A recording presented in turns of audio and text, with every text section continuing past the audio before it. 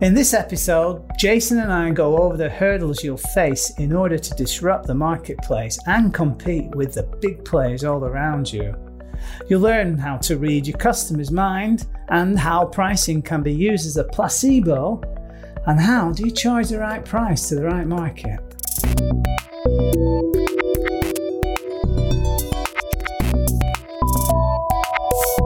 This is Digital Bacon FM. Joined on the line by our good friend, marketing guru, the one, the only, Stephen Barnes. Ta-da! Dun, dun, dun. I wanted to actually play a special effects for you today, but I was terrified that if I played it, I would get all sorts of things. So this is how I get you on the line. Hang on a minute. Let me see if I can make this work. Old school. There we go. How's that for a connection economy introduction to you, Mr. Barnes? Well, thank you very much indeed, sir. Yes, actually, the dial-up tone, I guess the modem like that, was very indicative of what it was like during the early days of the internet, and when the connection economy really was nascent and starting to come into its own. We still have dial-up modems almost very well here. put, young man. Yeah. Thank you for the slide today. As I did my intro to you a little earlier on today, we are talking again about the inability that everybody has to compete against free. Well, yes. So as we move forward with the Monopoly Planner content, as we deal with each module one by one and each chapter, we've kind of arrived in module 2, chapter 6 now. Where we're going to have a conversation about what sort of free is really all about and how you can sort of appreciate and understand the notion of free within the constructs of the connection economy. So let me start by asking you a question, if I may. Okay. How would you describe the notion of free that you encounter out there in a commercial setting? Generally, what does it mean to you when you see it? How do you respond to it? And what kind of examples can you bring to mind that would represent that kind of approach to free in the industrial economy today? Traditionally, I'm suspicious of it because there's never anything for free. And as soon as something's for free, I question it because I know I'm going to get stung somewhere on the back end. And I think that's just old-fashioned thinking. I've had the benefit of knowing you for many years. And like we get onto it in a little bit in the slide, you actually had to explain the power of free to me. And, you know, over the years, I've given it some thought to my own skill set. And I give away things for free, but I've never really put the two concepts together. So people will always ask for a recipe. People will ask you for advice how things are done. And I've always given recipes knowing that nobody will ever go home and cook the dish themselves anyway. They prefer the convenience and all of the trappings of going to a restaurant and having somebody else to do it. So if I can draw a parallel between my industry and yours, I understand that notion of free. You're giving something, you're providing information, you're giving them the wherewithal to do it if they want to do it. But like you give peace of mind, I give the ability to eat and I wash the dishes. Right, and therefore the question always is, you know, what's the payback for free? And in 99% of cases, people genuinely can't see if you're giving stuff away for free where the payback might be. Sure. They simply just don't get it, you know. But what really goes to the heart of free, I would suggest, is this notion that came out of the 1920s New Orleans speakeasies. This idea that there's no such thing as a free lunch. Yep. And that came about through the idea of actually giving lunches away to people for free, expecting that they would partake of the alcoholic beverages while they were there, and thereby sort of stinging them with this artificial notion of free. Casinos do it every single day. Yeah? Yeah, you go to a casino in Las Vegas and they have the free buffet, the free grog, and keep you at the tables.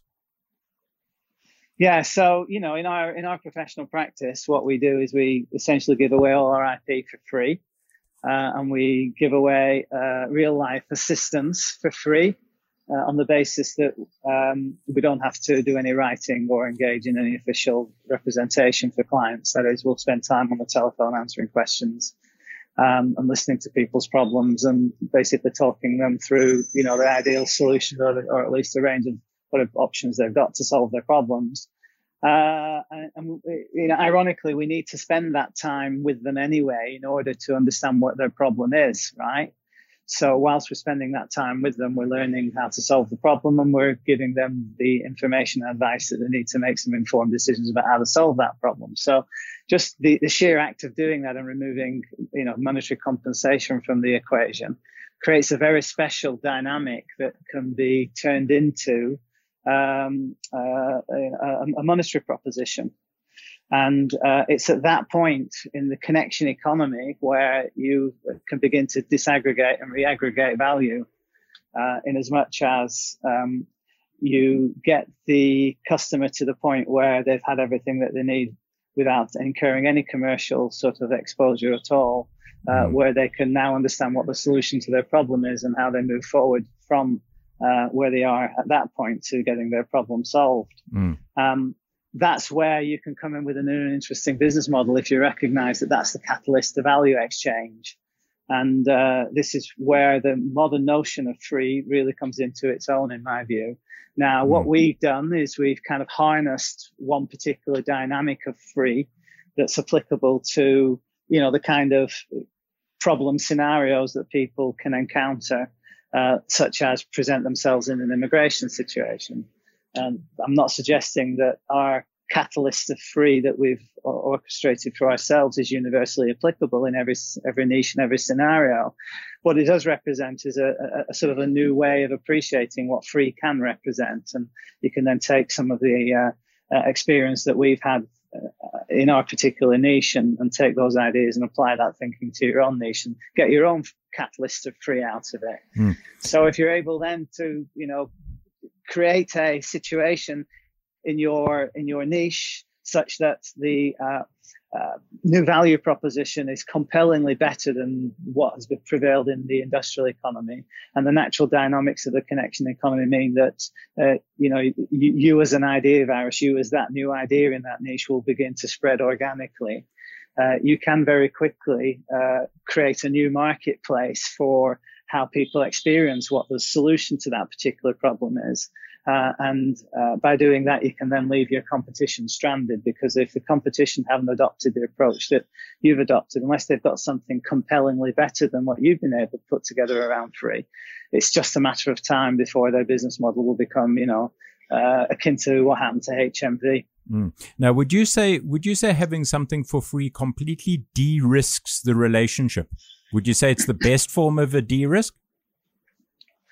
Well, when we are entering into any kind of relationship with another party, we're going, out on a limb and we're engaging in an act of trust. So anything that you can do to generate that trust in the hands of the other party by giving them what they need to make the decisions that they conclude for themselves that you are trustworthy, then to the extent that you remove any monetary barrier from that exchange and just make it free, then you're making it as efficient as possible for that party to understand through, how you've represented yourself on the internet, exactly what you represent as a risk to that party. And then they can make an informed determination whether they want to move forward with you or not. So, you create a trust environment if you remove all obstacles to that trust environment being created. Now, we know that at the back end, there has to be a financial transaction at some stage for it to be a business and for it to be viable. How many steps do you think you need before you get to that pay platform to engender trust? Well, you're engendering trust, with every page with every click that somebody makes on your website. You're engendering trust with, every exchange a person has with you personally or with the organization that you put forward as representing. So you've got a kind of like a wear your heart on your sleeve type dynamic in play here. And you've really got to anticipate that every aspect of how you conduct yourself in the provision of your commercial operations is such that they engender trust in people, that they removes obstacles to relationships being formed. That's really getting down to the DNA of how you are best orchestrated to take full advantage of the connection economy. Because, if you've opened yourself up in that fashion to the extent that everybody can see that you're completely trustworthy and worthy of dealing with, and you are the person that can absolutely solve, the problem that they've got. Oh, and by the way, it's not the risk of actually engaging with this party professionally is completely reversed, because they're going to give you, as we do in our case, double your money back if you don't get the promised outcome. So, you create that kind of business sort of sink on the internet that's definitively solving a particular problem. It won't be too long before everybody that has got that problem finds their way to you, and they will then want to transact with you. And because, you become the center of gravity in relation to, solving that particular problem in that particular niche. And so they don't end up going anywhere else. So it all works in your favor. Now, if you had to weigh up the difference between the classic old-fashioned word of mouth and referral system, which I know that you still profit from well, because when somebody has a good relationship with somebody, they try and share that same relationship with other people who face similar problems. How would you say that weighs up against having an online platform with free? Well, one begets the other, right? You have a free platform that helps you create relationships, and then you have those relationships. You are generous in the way that you conduct yourself, in relation to those relationships, recognizing that some of those relationships will turn into money and some of them won't. But it doesn't matter; they're all valuable relationships. So, having dealt positively with everybody in that environment, they're clearly going to make reference to what we're all about when one of their friends or associates has a similar problem and asks for advice or seeks a recommendation. So again, it comes back to just how you equip yourself across the board and what your proposition is and how it's represented fully through, transparency. And you get all that working in your favor, and people naturally will refer you, and it's a no-brainer for them, because when one party is making a referral to another, what's really happening is that one party is seeking to help the other person. And they're not going to, just send them down a Swanee, and they're not going to, give them 4 options and say, pay your money, take your choice. They're simply going to give the option forward that represents, the best possible solution to the problem, irrespective of whether there's any competitors in the hunt. So you come up with the best proposition, and you make it very transparent and easy for people to parlay with your proposition because of your web presence. Then you just get referrals. It happens automatically. Okay. Now, another thing that you've got on your slide is one-dimensional thinking in the industrial economy, with advertising 80% free, 20% pay the premium model. And can they read your mind? What do you mean exactly? Okay, so this just comes back to this idea that when you give something away for free, when the party that is being exposed to that free opportunity is completely boondoggled as to why you would want to give it away for free. And that's what I mean by that, because it's one-dimensional thinking. People sort of, when they see free, they're always looking for the ultimate catch behind it. They're looking for, as we discussed at the outset of this conversation about advertising. Is that how they're going to be remunerated? Is that, why is that why it's free for me? Like, the Google thing, for example. Sure. Yeah. So yeah, the idea is that in order to catch them by surprise and to be remarkable, your concept of free will, I think, just organically anyway, allow you to come up with a proposition that'll allow, your other parties to go, wow, how do you do that? I don't quite understand that. And if you've got that in play, then you've got something interesting going on. Okay. Now as we've discussed before, I've been lucky in working with you in making use of the services, and I did the same as most people do, go to the internet, found your platform, read some of the stuff that was applicable to me, which at the time was getting my Hong Kong permanent residence, and then ended up on the platform where I could choose and just correct me if I'm wrong. I don't know if it was a silver, platinum, and gold, or silver, gold, platinum. Yeah, indeed. And my personality is such that I really don't want the hassle of it, and I pay for expertise. Mint on the pillow. There you go. Have a nice day. And of your clients, you know, there's lots of marketing books, and if you have a look at all of these sort of internet platforms, they give you three options. You have the inexpensive starting option, the middle one, and the top end one, and they always drive you to the middle one because I think that's the way human nature works. Of your clients, what sort of percentage is split across those three options? Well, okay, you know, Peter Thiel in his book 0 to 1, you know, talks about you needing to have a secret. Your business has to have some sort of secret. You're pulling the secret card on me now. No.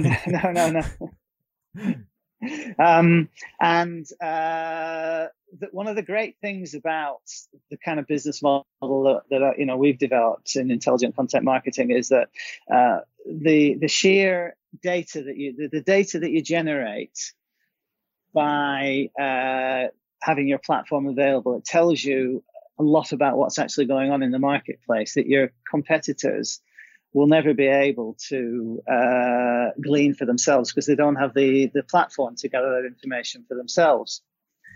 So one of the great secrets that we've encountered is that in actual fact, when you have a collection or a selection of different pricing models, the vast majority, in fact, more than 90% of clients will actually go for the full service package anyway. That it's only for the very small minority of clients that will go for the lesser sort of budget-driven options. So the real sort of, you know, secret from all of that is that actually just the mere fact of having those other options introduce disruption into the marketplace. And if your competitors don't have the kind of platform that you have, so that you too can produce those kind of offerings in the marketplace, then you know you've got an edge over your competition that actually, in real terms, doesn't make any significant difference to your ability to make maximum revenue out of the situation, because 90% of your customers will just head off to the premium option anyway after they've considered, you know, the lesser options, understanding, you know, what it means for them. So it reflects the fact that most people just want the convenience, as you did, Jason. And there you have a disruptive service model that your competitors, as I say, they can't emulate. So it gives you an opportunity to be immediately differentiated from them.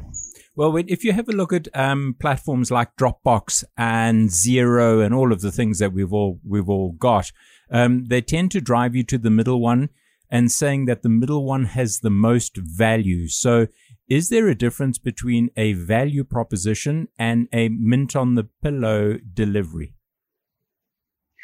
Well, I'm not quite sure that I fully... Okay, so say you look at purchasing Dropbox, for example. They'll have an entry level price, they'll have the middle one, and then they'll highlight that middle box, say this is the best value, and then they'll have the more expensive one where they don't add much more to it for the additional that you pay. I'm trying to think. I think it was Xero, and you get 20 users or 30 users, etc., which obviously is more applicable to bigger businesses. So if you've got your platform where you have 3 tiers, and you have the top one where you have, it's the most expensive one, but it's the mint on the pillow, would the middle one still be of great value, or is it more price conscious and you still have to do stuff yourself?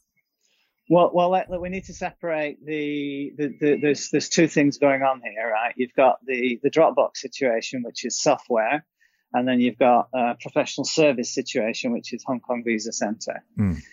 When you're talking about the Dropbox scenario and the software scenario, what you're really talking about is just turning on features that exist in the software and capabilities that exist in the software. And they're just deriving the maximum value by way of a pricing algorithm that's probably well settled in economics, right? So they would apply that pricing algorithm to the situation that they've got in terms of the features and benefits and what you're paying for it, and then they maximize the price, knowing what percentages of people pay for what kind of stuff. So that's all, in a sense, scientifically derived. But when you come to a situation like ours where we're providing a service, Really, the point of differentiation is to what extent, do they have access to you? To what extent are they securing convenience out of, the relationship they've got with you? And when we're doing our pricing, disruptive pricing models, as you would say, the middle option, the reality is, it doesn't really matter what it costs. It's what's involved that they're assessing to see whether or not they want to do all of that and think that it's worthwhile paying the price that they pay that would allow them to get access to us, basically assisting them. We don't do any writing. We just counsel them and read the materials and check stuff for them and make sure it's all good. But they do all the heavy lifting. So normally when our clients are looking at our various options, they can assess the value, of each of those options and apply it to themselves and understand what it means to them versus the convenience of us having responsibility for taking care of everything, which is the premium option, the mint on the pill option, as you call it. And 90% of people, after they've gone through that exercise, just end up on the mint on the pill option, not least because they know they're going to get essentially a double your money back guarantee for engaging with us at that level. And so it's completely de-risked for them. And it's just then boiled down in their own mind to, is that the price that I'm prepared to pay, and I've got the money to fund for that particular solution. And if that price falls within my ability to fund it, and I think it's worth it, bang, they make the decision and they go for the mint on the pillow option 90% of the time. Okay, now we're talking about price. Is there a ceiling to what you can charge for the service you provide, given that you do double your money back guarantee, which is best we almost guarantee it? Is there a ceiling to what you can charge if you put another 25% on? Do you think you'd lose clients? That's a great question. And my pricing philosophy is not to maximize revenue. My pricing philosophy is to deliver best possible value for for a reasonable return on our investment of time that we put into taking care of problems for people. So yeah, I mean, they're like everything in when you become the expert in the niche, as we've done. Every end of the market that can afford your fees, generally stated, will come and look for you because you perceive to be the best. So you have some clients we have some clients that are billionaires, and we have some clients that are just, startup entrepreneurs, but they all get charged the same fee.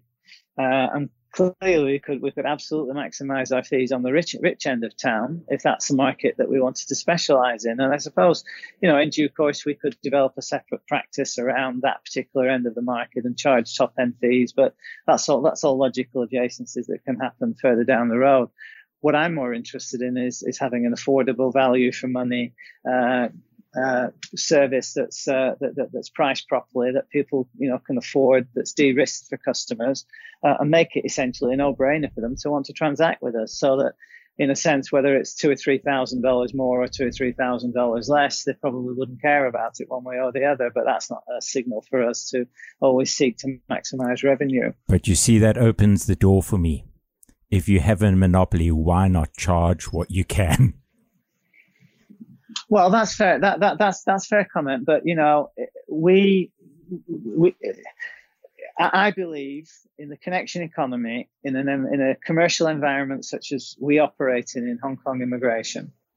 I don't see the marketplace to be sort of a market that can go and be exploited to get the maximum amount of it out of that you can. What I see the marketplace as is this potential pool of revenue.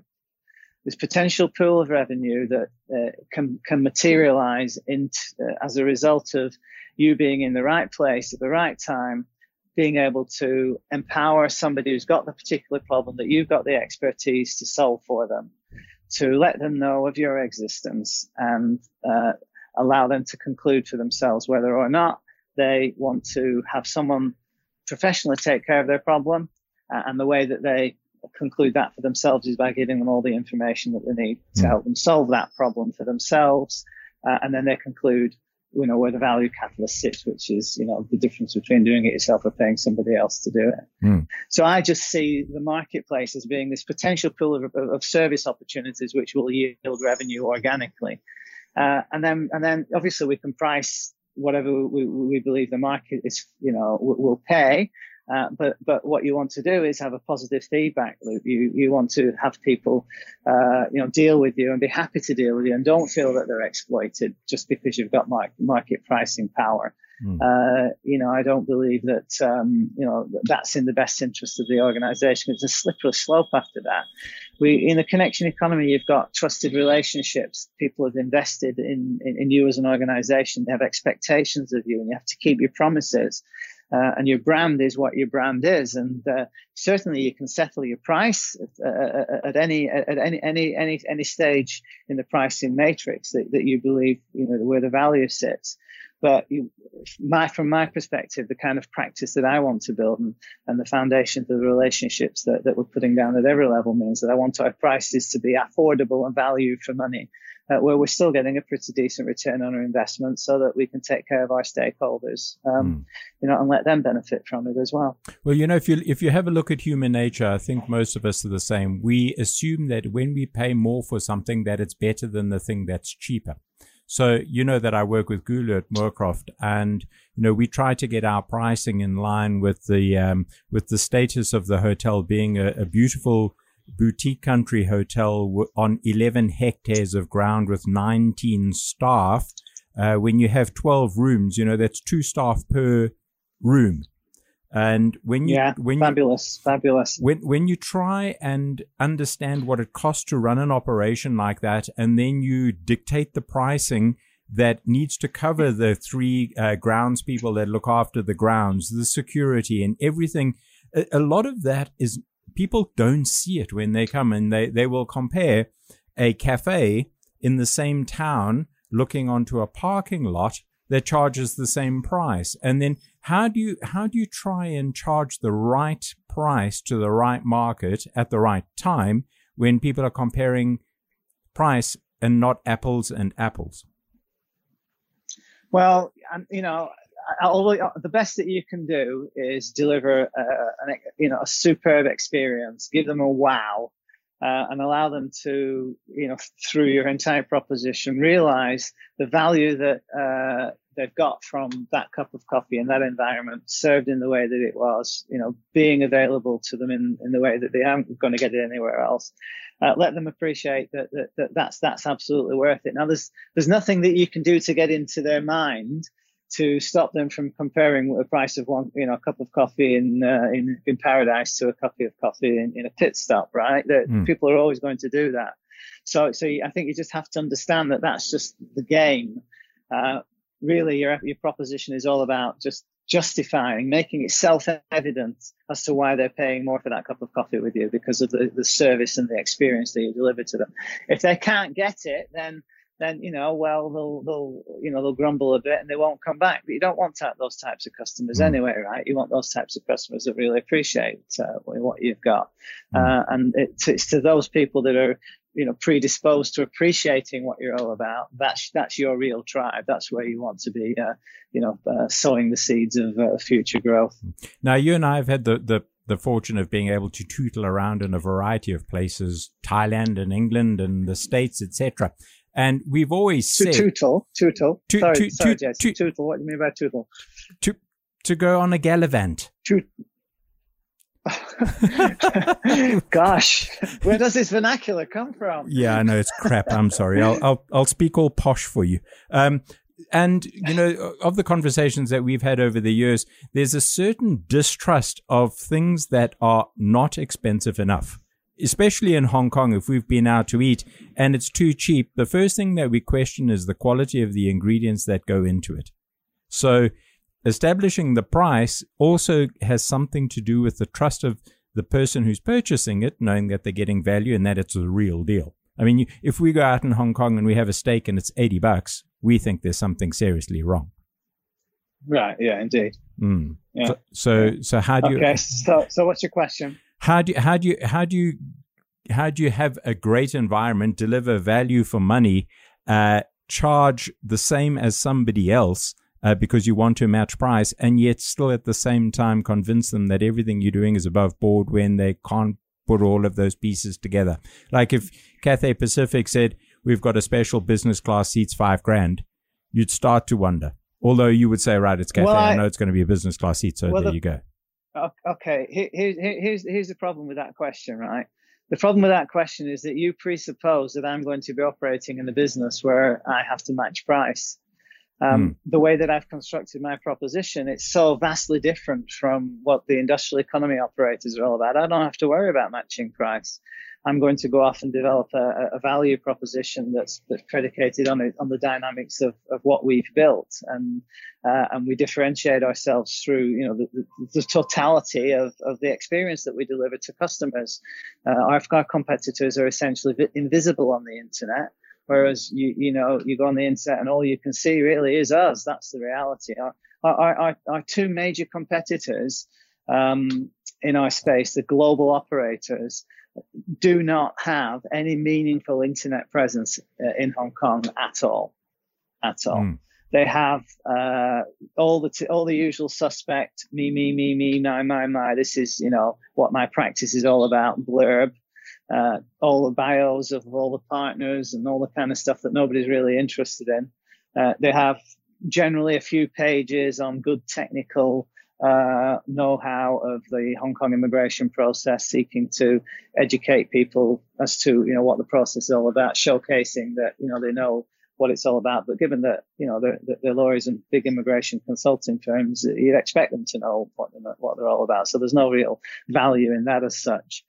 But beyond that, they simply don't have any presence at all. They may have, let's say, 30 pages of web pages each of those two businesses dedicated to Hong Kong, where we've got more than 10,000 pages, many of which are very high quality video, right? So there's no comparison on the internet between us and them. So they're invisible, and we're able to differentiate ourselves just by our sheer existence and the uniqueness of our business model. It then begs the question, if they are global players and they have a very small internet presence, do people still view professional services as something that you do in the traditional way and don't find your provider on the internet? Well, that's a great question. You see, the thing is, industrial economy businesses who are operating in the industrial economy have always operated in the industrial economy. They don't have a lot of use for in the internet for what they do, right? Yes, if they're in the service business, they can produce, like portals that will give their clients the ability to understand exactly what's going on in their relationship with the service provider. They can do that, and that's valuable because it means you don't have to spend much time on the telephone finding out what's going on, right? So there's value there. But the majority of the websites are really all about just putting the corporate blurb up there to announce what they are all about, and that's kind of like meaningless, right? So when you go into look for the solution to a problem, if you come across a website like that, how does that help you solve your problem, other than announcing that they are there to help you if you're ready to pay? Well, they know that anyway. That's not where they are in their journey for a solution. They want to know what the solution to the problem is now. They can educate themselves to make informed decisions. So if you've got an internet presence that's designed to that end, then naturally all the traffic's going to come to you. And in the industrial economy, people are increasingly starting their journey for solutions via a search on the internet. So if you've got an interesting connection economy business model at the end of that search that's available to them, well, I'm not suggesting that everybody's going to immediately transact with you, but at least it's an option that they can consider. And if it's a proposition that is compellingly different from that which exists on the industrial economy side of the fence, then why wouldn't people have a shot at you? And that's what we've experienced, and that's what intelligent content marketing is all about. Thank you, Mr. Barnes. You have an absolutely awesome afternoon, and we'll catch up soon. Digital Bacon FM. Now that you know a bit more about why big players can't compete against free, join us next time for more on how to move forward in a very competitive landscape.